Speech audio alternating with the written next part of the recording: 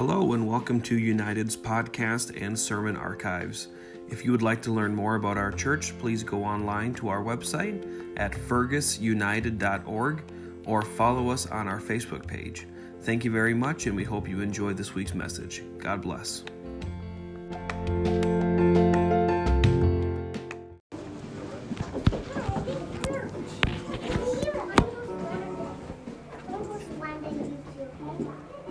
You can be seated, yep, everybody.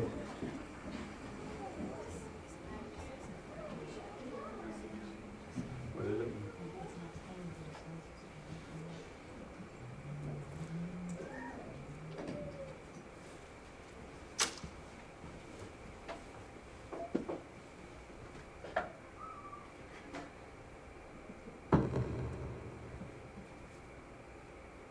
Got some kind of technical difficulty, so we're just going to take a second and see if we can figure it out.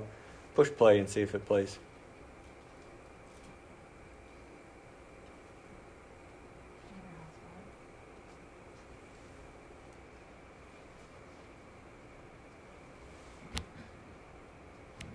Lord might give us an opportunity to make good on what I was just talking about come altar time.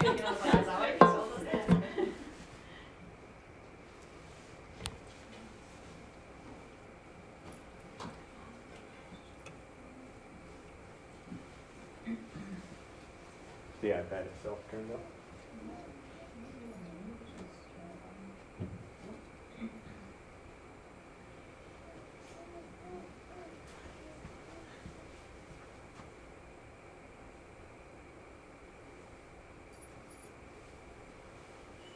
Oh well, it's fine. All right. I want to preach to us today on I tried to think of a real catchy title for this and couldn't do it. So I'm just going to preach on three things: unrighteousness, self-righteousness, and true righteousness. Unrighteousness, self-righteousness, and true righteousness. If you have your Bibles and you want to follow along today, we're going to be in the book of Isaiah. And then we're going to read a passage from 1 Corinthians and 2 Corinthians as we make our way through. We're going to start in Isaiah chapter number 6. And we're going to read verses 1 through verse 9. So Isaiah chapter number 6, verses 1 through 9.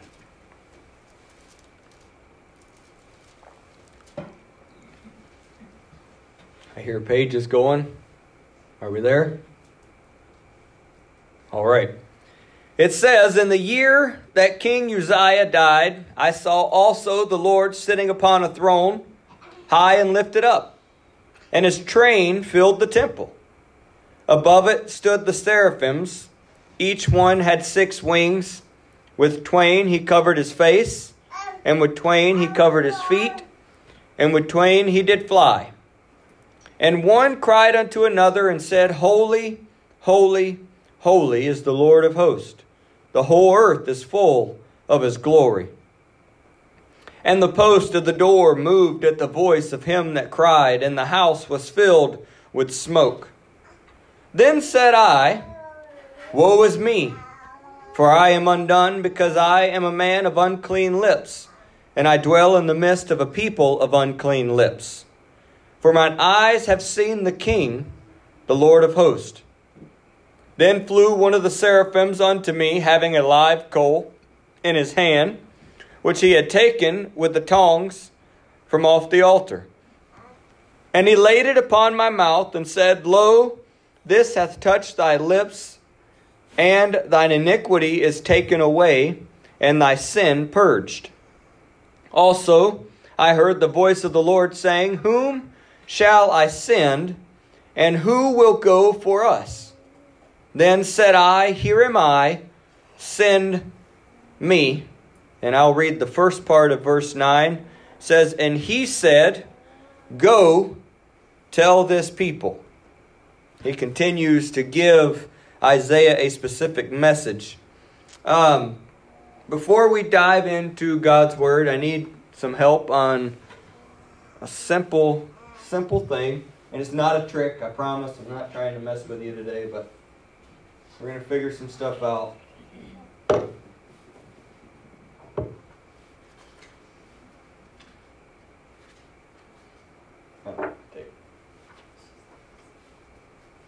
What color is this?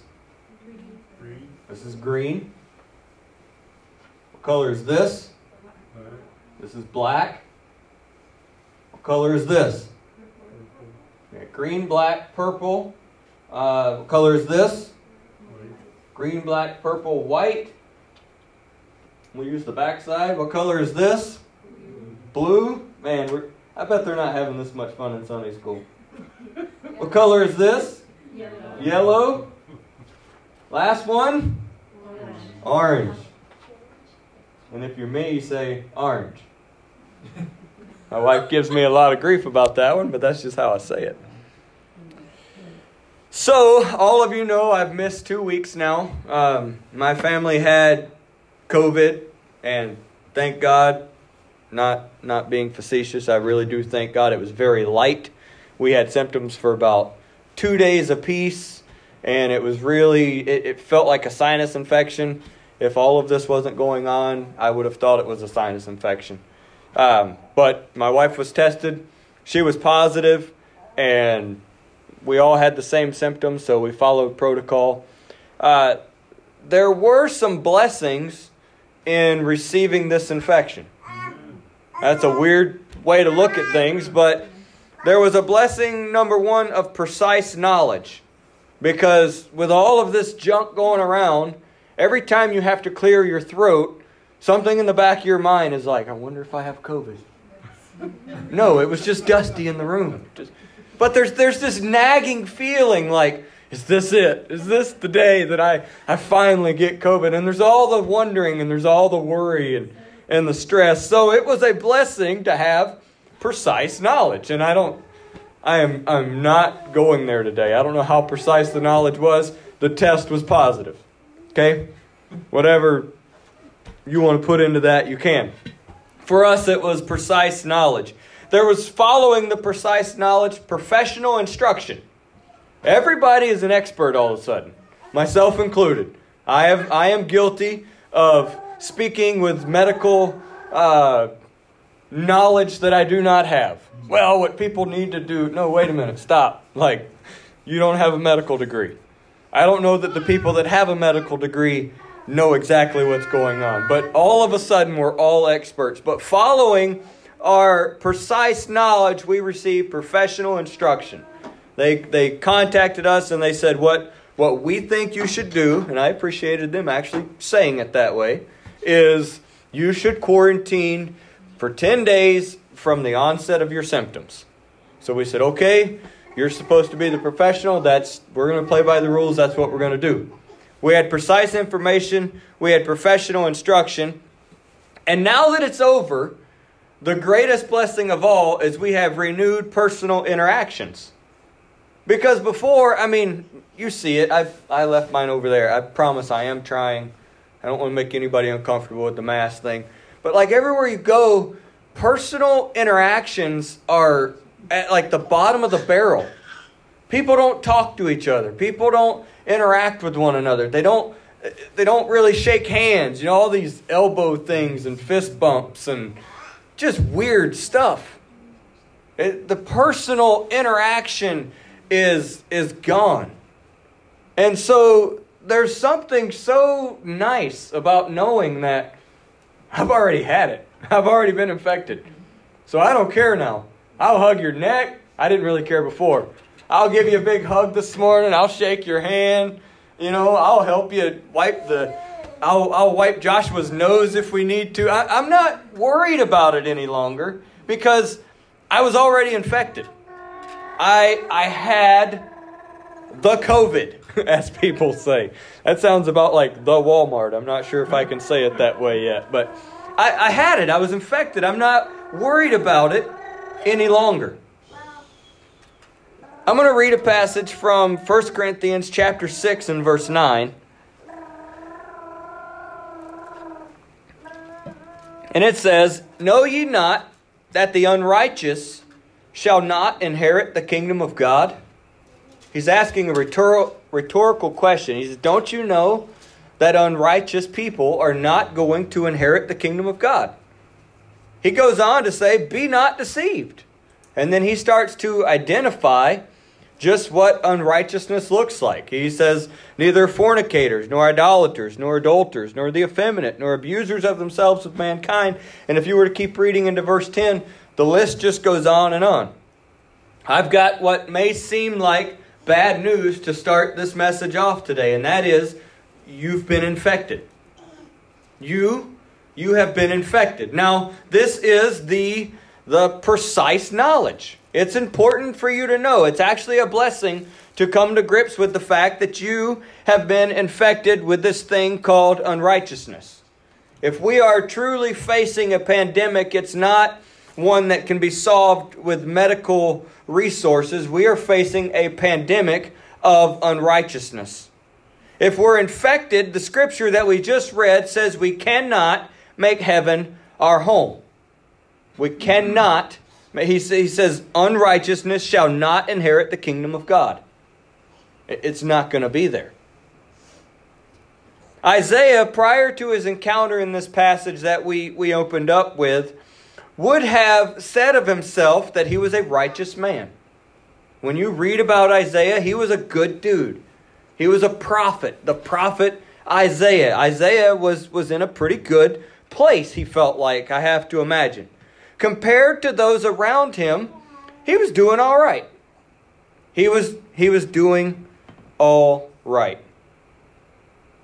The scripture gives us clear warning about that kind of approach to righteousness, though. See, compared to those around him, he was doing all right. But 2 Corinthians 10 and 12 says, for we dare not make ourselves of the number, or compare ourselves with some that commend themselves. But they, measuring themselves by themselves, and comparing themselves among themselves, are not wise. Now that's a lot of themselves. That scripture is all about themselves. It's all about themselves. Jesus addresses this over and over and over again in his ministry. Because self-righteousness is deceptive. Self-righteousness does not reflect the glory of God, but rather it reflects the glory of self.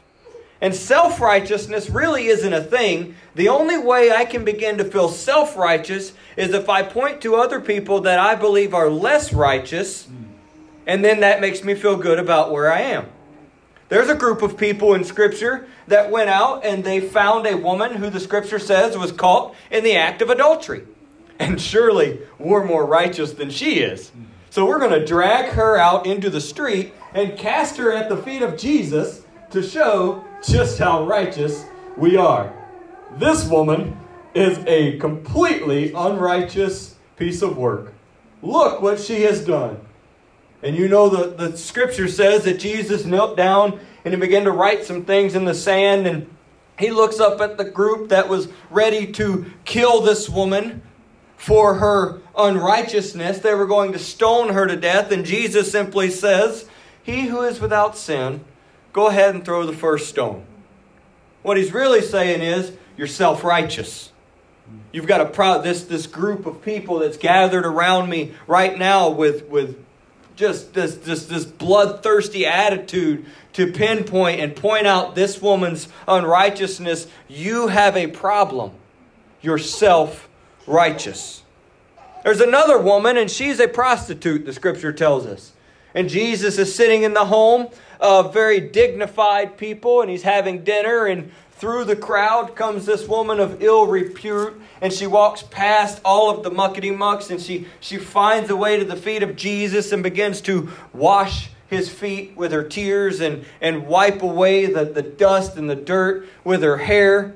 And people start to say things like, if he only knew what kind of woman she was, he would never let her touch him.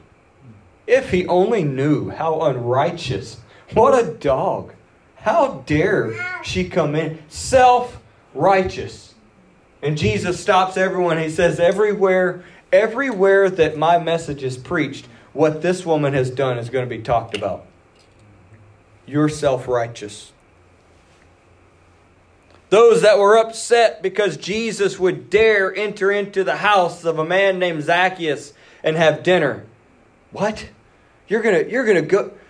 Jesus, I gotta tell you, must not know about Zacchaeus.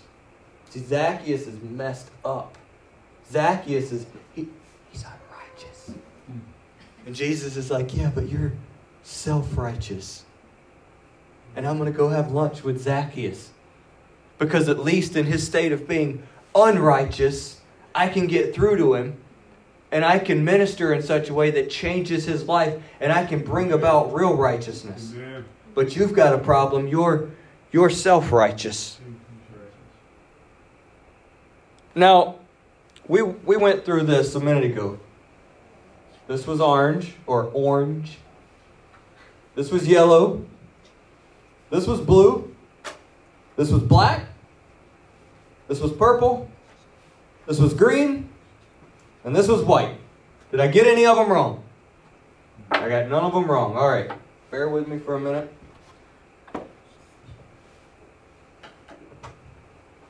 If I do this without getting paint on my suit, that's a win.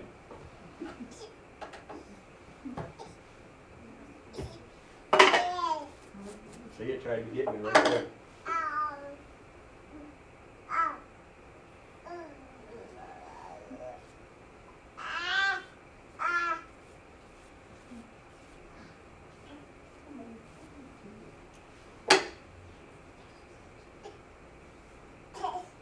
Now what color is it? No. Shiny white. You said it was white before. So now what color is it?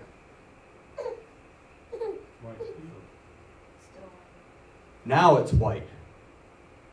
It wasn't really white before. Oh, I feel the Holy Ghost already.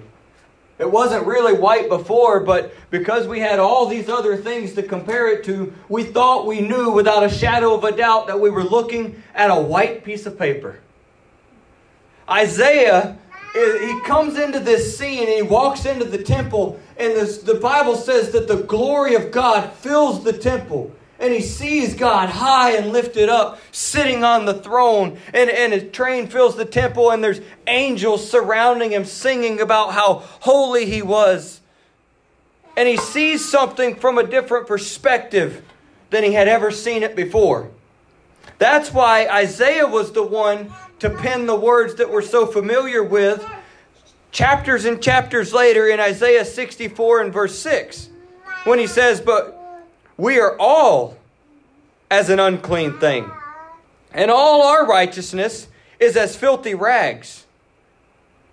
And we do all fade as a leaf, and our iniquities like the wind have taken us away. Isaiah could say, listen, all this stuff that we call righteous, everything that we're so confident to label as right and pure, and because we're looking at everything else around us, he said, if you could only see what I've seen, if you could only encounter something that truly is righteous, all of a sudden, the things that we label as righteous with full confidence, without even, you didn't even hesitate to say that piece of paper was white. I wouldn't have had it. It's a white piece of paper compared to everything else around it. But then when we compare it to something that truly is white, now it looks dingy. And it looks dark, and maybe it's gray. Maybe it got dirty. Maybe there's something wrong with it. Maybe it wasn't as perfect as we thought it was in the first place. So Isaiah, a man who probably would have defined himself as a righteous individual, walks into the temple just like any other day. But on this day, he encounters something different than he had in the past. And he sees God in all of his splendor.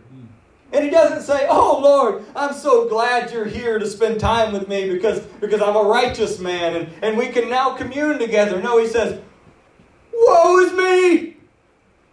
Ah! He starts freaking out because he finally realizes, in the light of everything that really is righteous, I'm flawed. I'm messed up. I'm infected. I thought I was doing so good. I could stand in the door of the temple and I could, with ease, find 10 or 12 people that were worse off than I was. I was righteous. No, Isaiah, you were self-righteous because your instrument for measuring your righteousness was flawed. It was flawed. Woe! Woe is me! We sing songs about the coming of the Lord. I can only imagine. And we're all happy and we're smiling. What it's going to be like. I'm going to dance in His presence and I'm going to shout for glory. You know what I think is going to happen? And this doesn't go to music quite as well. Maybe it's not as easy to sing about. But I think when those clouds split open, there's going to be a lot of people that go, woe is me. Oh man, I thought I had it all figured out. I thought I had it pinpointed. I thought I knew just what it was supposed to look like, but it don't look like that. Woe is me. We don't use woe. He was scared. Woe, like trouble is coming my way. Like, whoa, this is not good. Like, woe is me. I've got issues all of a sudden. Every time, see, we get it wrong sometimes. Every time in Scripture, without fail, that an individual encounters the angel of the Lord. So it's God Himself showing up in their life in angelic form. The response is fear and trembling. And they fall down and they recognize, see, I can't stand before you. I don't have the ability. Good people and bad people alike have the same response. Oh God, You're holy. You're righteous. I don't even dare look at You. And how many times does God have to say, hey, peace, it's all right. It's all right. I've come to help you. I've come to minister to you right now. I've come with a message of hope. It's okay. Let the fear subside just for a minute. It's all right. But He's got to show up in all of His glory so that He can break through this mindset of self-righteousness. I would present to us today that self-righteousness is more dangerous than unrighteousness. Because like Zacchaeus, God can intervene in the life of the unrighteous, and they're not trying to justify their actions. When you're living in a place of unrighteousness, you just know that you're unrighteous. You're not, when you read through the list, adultery and fornication and homosexuality, those people aren't like, I'm so righteous. They just know that they're unrighteous. But yet sometimes thinking that I'm righteous is more dangerous. It's more dangerous. You are infected. There is unrighteousness within you. It's a blessing to know this without question so that you can begin to pursue a solution. But it's got to be driven home. It doesn't matter how long we've lived for God. It doesn't matter what position we hold or what our attendance chart to church says. You cannot produce righteousness within your own life. Let that sink in for a minute. I don't care how many hours you pray. I don't care how many times you read your Bible. I don't care what you do. You cannot fabricate righteousness in your life. You can become obedient to God and you can have righteous acts. You can make righteous decisions. But you will never, this side of dealing with flesh, be fully righteous in the sense that you make no mistake. You do not falter. You do not sin. See, our relationship with God absolutely should cause us to sin less. The closer I get to God, the farther I should get from sin. And if I'm in this relationship with God for a year and I'm still meeting my drug dealer, then I've got a problem. I'm not preaching about sloppy grace and living lawlessly and just doing whatever I want to do. That's not what I'm preaching. You're never going to hear me preach that message. But it does not make us sin less. We should sin less, but we will never be sinless. You're going to make mistakes, and that is the equivalent of unrighteousness. And no unrighteousness is going to inherit the kingdom of heaven. So what are we left to do? Once Isaiah was clear on his condition, he was prepared to receive healing instruction. Excuse me. The scripture tells us that the angel came and purged his lips with a burning coal as a symbol of purification. I'm glad God doesn't still do it that way. Amen. when he recognizes, woe is me, he had no idea. Because here comes the angel without any word or explanation, and he takes a pair of tongs and he reaches into the fire and he pulls out a hot coal and he starts making his way toward Isaiah. And Isaiah somehow had enough, maybe he was just petrified and couldn't move. If that was me, I would be looking for the door. But something kept Isaiah there in the presence of God long enough for God to send that angel. And that angel touched his lips. He said, I'm a man of unclean lips, and I live among people that have unclean lips. And God sent an angel, and he touched him in the mouth with this burning coal. And he says, because I've done this, your iniquity is now far from you, and your sin is purged. There was a cleansing that took place. It was not uncomfortable, to put it mildly. There was a purging that took place for your sin as well. And it wasn't comfortable either, but Jesus endured the pain of our purification when he hung on a cross.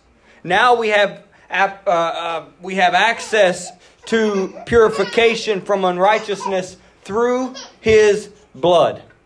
There is nothing outside of the blood of Jesus that is able to make you righteous. You can't do enough good deeds.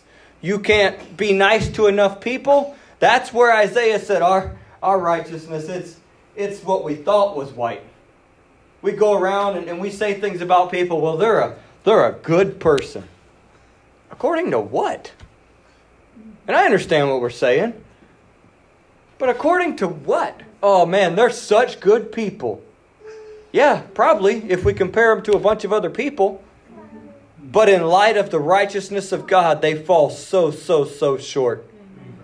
I desire to be a good person. But in light of righteousness, I'm still going to fall so short. I have to have the blood applied to my life. I've got to have the blood of Jesus. It's the only thing that covers my sin. The blood is applied in baptism, the Scripture says, but it's also going to be needed many times after that. You know what's amazing about the blood of Jesus? It doesn't just go white on white. This was purple, right? White. Green becomes white. Blue becomes white. Black. Oh, nobody can reach. They're so far gone. They got so much junk in their life. They're so unrighteous. Not anymore. Amen. The blood of Jesus covers every sin, every fault, every failure. There's nothing you can do that can take you so far away from righteousness that the blood of Jesus cannot wash you clean and cleanse you 100%. It's the blood. We have to have the blood. Being righteous, it leads us closer to God, but we're still going to need the blood. Nevertheless, we're still infected. We've got to continue to live under the flow of the blood. It's still the blood that that's an old message, but it's still a true message. It's the blood. It's able to make any people righteous and cover any sin. Isaiah 1:18 says, come now. God is speaking. He says, come now, let us reason together, saith the Lord. Though your sins be as scarlet, they shall be white as snow. Though they be red like crimson, they shall be as wool.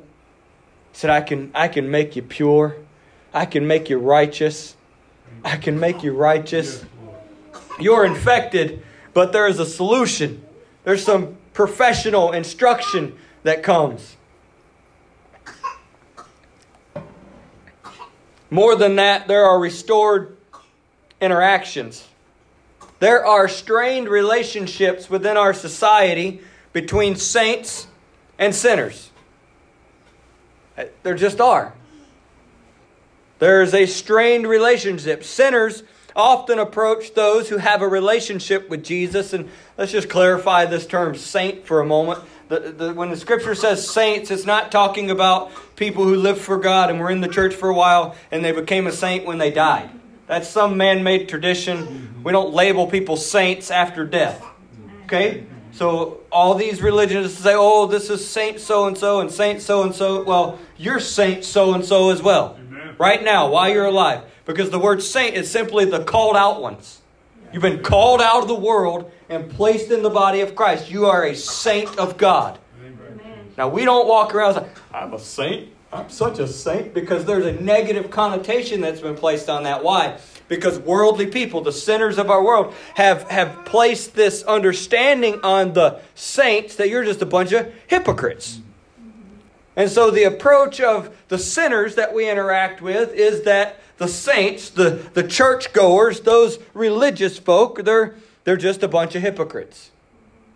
But also, we as saints are to blame in this strained relationship. Because we approach those that do not have a relationship with Jesus sometimes as if we're afraid to catch the unrighteousness that they have. Guess what? You're already infected. You've already got it. So relax.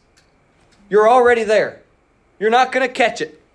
There is a strain that this strain has existed since the days of Jesus' earthly ministry. In fact, it was incredibly extreme at this time. Because the Pharisees woke up every morning and they put on their big robes and they would walk through the city. And the scripture paints the picture of the one guy who's standing in the synagogue and he's saying, oh God, I thank you so much that I'm not like the dirt bag over there. Okay? I don't want to catch what they have, God. I'm so grateful that I'm not anything like they are. Liar. You self-righteous liar. And yet there's this guy over there and he's looking back at him saying, God, have mercy on me. But the mindset of those people was, I don't want to be anything like they are either. And there's this fractured, broken relationship. Jesus never addresses the mindset of the sinner vocally. He never approaches a group of sinful people and says, listen, you need to change the way you think about the church. You need to alter the way you look at the ministry. He never does that. Not vocally. But he uses both words and actions to flip the approach of the saints on its head. He's out there walking around, hanging out with the people that the church folk wouldn't spend any time with. And he's pulling up a chair at their table. Hey, you guys mind if I sit here? I'm just going to have lunch with you if that's all right. What do you eat? Can I have some of that? And they're like, don't you know your people are supposed to sit over there? Yeah, I know, but you guys look like cool folks. I'm just going to, can't we just share a meal? And all of a sudden, there's a restored relationship that begins to take place because he wasn't worried about catching what they had. He wasn't worried that someone was going to look across the aisle and say, oh, Jesus is hanging out with them. He must do the same things they do. See, Isaiah's encounter didn't stop at the blessing of him being made righteous. This scripture that we read, it did not stop when he was touched and he was purged and he was made righteous. But then he soon after hears the heartbeat of God. As God says, who can I send? Who would go? Who would go and deliver a message to those people out? Who would leave the temple and go? And Isaiah says, hey, pick me! me! Here am I, send me! I'll go tell them. I'll take your message out there. Oh, are you sure, Isaiah? People might talk about you. People might say things. People might think you're not righteous. Yeah, but I spent so much time thinking I was righteous, it doesn't matter. I realize now that it's only by the blood of Jesus. And I've already got what they've got. This is a hard message to preach because our mind wonders where are the lines of application. I'm not telling you to go hang out at the bar because that's where the sinners are. I've heard people take this so far to the extreme. I'm not telling you to, I think you get it. Yeah. I think you get it. But what I am telling you is that when they show up and you can still smell the bar on their breath, keep your face straight. Yes. Yeah. Not, self-righteous. and they see it right away. Thank you. When they come walking in to hang out and you've invited them over for dinner and you're building a relationship with them so you can tell them about the love of Jesus. And when they walk in, they sit down at your table, you can smell the reefer so strong. What's the matter? You didn't have a clean shirt? Self-righteous. Be careful. There's a strained relationship, and Jesus didn't tell them to fix their approach. He changed the approach of the church. He was a friend of publicans and sinners. What? Jeez, don't you know what you're doing to your reputation? What's your problem? How comfortable are you in the presence of sinners? Something to consider today. How comfortable are you in the presence of sinners? How comfortable are they in your presence? I'm just being personal. I came from so much mess. I feel like I'm pretty comfortable around people like that. What I really enjoy doing, I love church. God's presence can move in a powerful way, and He can do great things in His house if we get Him here. But you know what I really enjoy seeing? I like seeing the mindset of people change when I can get them out of the church and into my house. And I'm not in the suit. I dress my best for church. I believe it's an expression of worship to God. I want to come before Him and give Him as much respect as I can. And that's for Jesus, not for you. But there's something that changes in the mindset of people when they come walking in and you're just there in jeans and a hoodie. Hey, man, come on, listen, make yourself comfortable. Just sit down somewhere. You know, you're not like putting towels on the couch before they sit down. Don't even invite them over, if that's what you're going to do. I'm using extreme examples, but I think you catch the heartbeat of what I'm saying. We have all these little micro expressions that communicate to lost people. Wow, you're so dirty. You're so unrighteous. And you know what lost people have the ability to do? More so than saint to saint sometimes is look at us in our self-righteous state and go, you know, I can see some issues in your life too. But when you just get real with people and you say, listen, man, I'm telling you right now, I'm not trying to be perfect. I've got some issues that I'm still working through.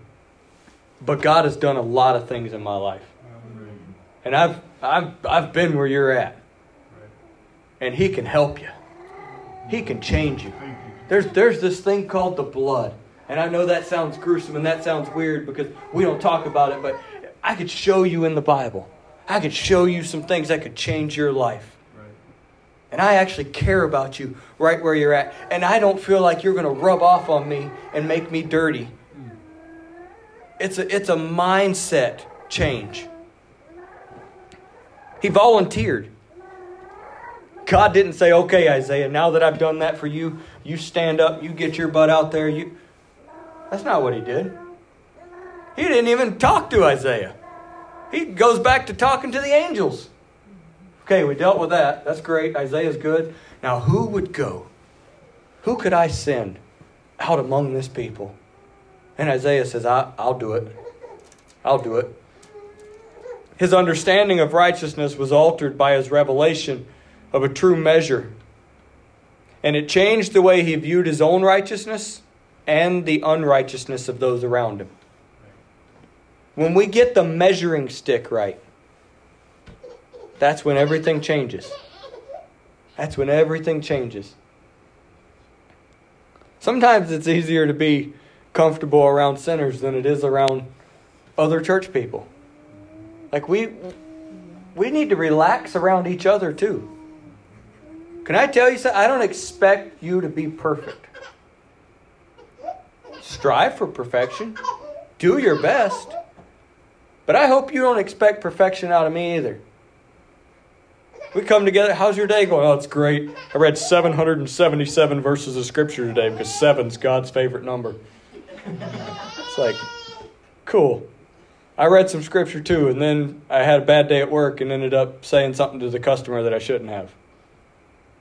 Hope that's okay. You know, but we don't tell those stories. And so from the outside looking in, when I'm a guest walking through the back doors, or I'm somebody that's trying to make my way into a community of believers, we don't ever tell that part. So they're looking around saying, I know that customer you were working for. They told me what you said. You're not as perfect as you look. Listen, it's a small town, okay? We've got to relax. God does not expect perfection. He knows full well that you cannot obtain perfection. I hope I was clear enough earlier in telling you that I'm not preaching about sloppy grace. When you premeditate sin, you've got a whole nother issue.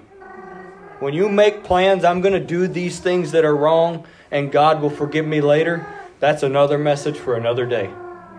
But when you're just walking this thing called life and something happens and you stumble a little bit, the scripture says that if we sin, we have an advocate with the Father. And I can go back and say, God, I messed up again. Lord, I was doing pretty good, man. I had about 2-3 days there. I was on a roll. And then I slipped up a little bit. God says, that's okay. I've still got some blood. Look at there. White as snow. White like wool. He's able to cover it. I'm going to close. We're going to have a time of prayer. I'm not even going to mess with that. I don't think you got to working. I want to give you a chance to pray today. I don't really know how to close a message like this. I could close and give you an opportunity to repent. We could make application. Maybe there's something you need to take care of today. I could close with a call to action. We need to go out. We need to reach those that are in need of the message. Reach those that haven't heard about the blood of Jesus. But really, as I prayed about that and I considered it, the Lord He brought me back to the scripture and He said, I did all of them. With Isaiah, it was a quick encounter. So if there's something that you're dealing with, you got something in your life today, don't leave without making it right. If there's known unrighteousness in your life, repent before God. I'm kind of surveying. Every person here has been baptized in the name of Jesus. So you've already taken that step. So you have access to call on God in a prayer of repentance and have His blood applied to your life today. Just as easy as I can paint these stupid pieces of paper, God can cover your sin and you can leave here changed through a prayer of repentance. If I've been preaching and God has maybe pricked your conscience regarding the mindset of self-righteousness, you can make that right too. Take your eyes off of everybody else around you for a few minutes and just really focus in on who He is. Begin to measure yourself according to a true measure of righteousness, and your perception will change. And ultimately, as you stand and get ready to leave this place today, I hope you would leave with a mission. To interact with those that are lost. To love those that are lost. Not to condemn or to push away those that are not like you. And to do so with a very intentional heartbeat that I want to tell you what I've experienced. It's not like me and you. I'm in the same boat you are. But I've found this thing that I can apply to my situation, and it does make me righteous. You know what let's boil down righteousness? Right before God. You're right before God. You can't be right before God without the blood. I'll give you time to pray. I feel like I could kind of yammer on, but I believe the Lord's talking to us today. I know we normally have music to drown out the prayers, and it seems a little odd to lift your voice and think that maybe your neighbor can hear you, but that's okay. Just talk to Jesus today. God, we've got to have you. You're the only thing that can change our situation. Every shortcoming. Every time I think I got it right and recognize there's more distance to go. Help us, Lord, to have the right heart. Pray, Lord, that there would be a willingness to repent even right now. If there's sin, if there's things that I'm doing that are displeasing to you and maybe I don't even recognize it because I'm not measuring according to the right tool, then Lord, reveal it to me. Help me to see you in all your splendor. Change my perception, God, of what is right. Oh, Jesus. If I carry myself in a way that's self-righteous. Thank you for listening to our podcast this week. We hope you enjoyed this message. Remember, if you'd like to find out more information about our church or to contact us, please go online to fergusunited.org. And also don't forget to subscribe to our podcast on your favorite podcast app. That way you will be automatically notified of our new episodes. Thank you very much, and we hope you have a great week. God bless you.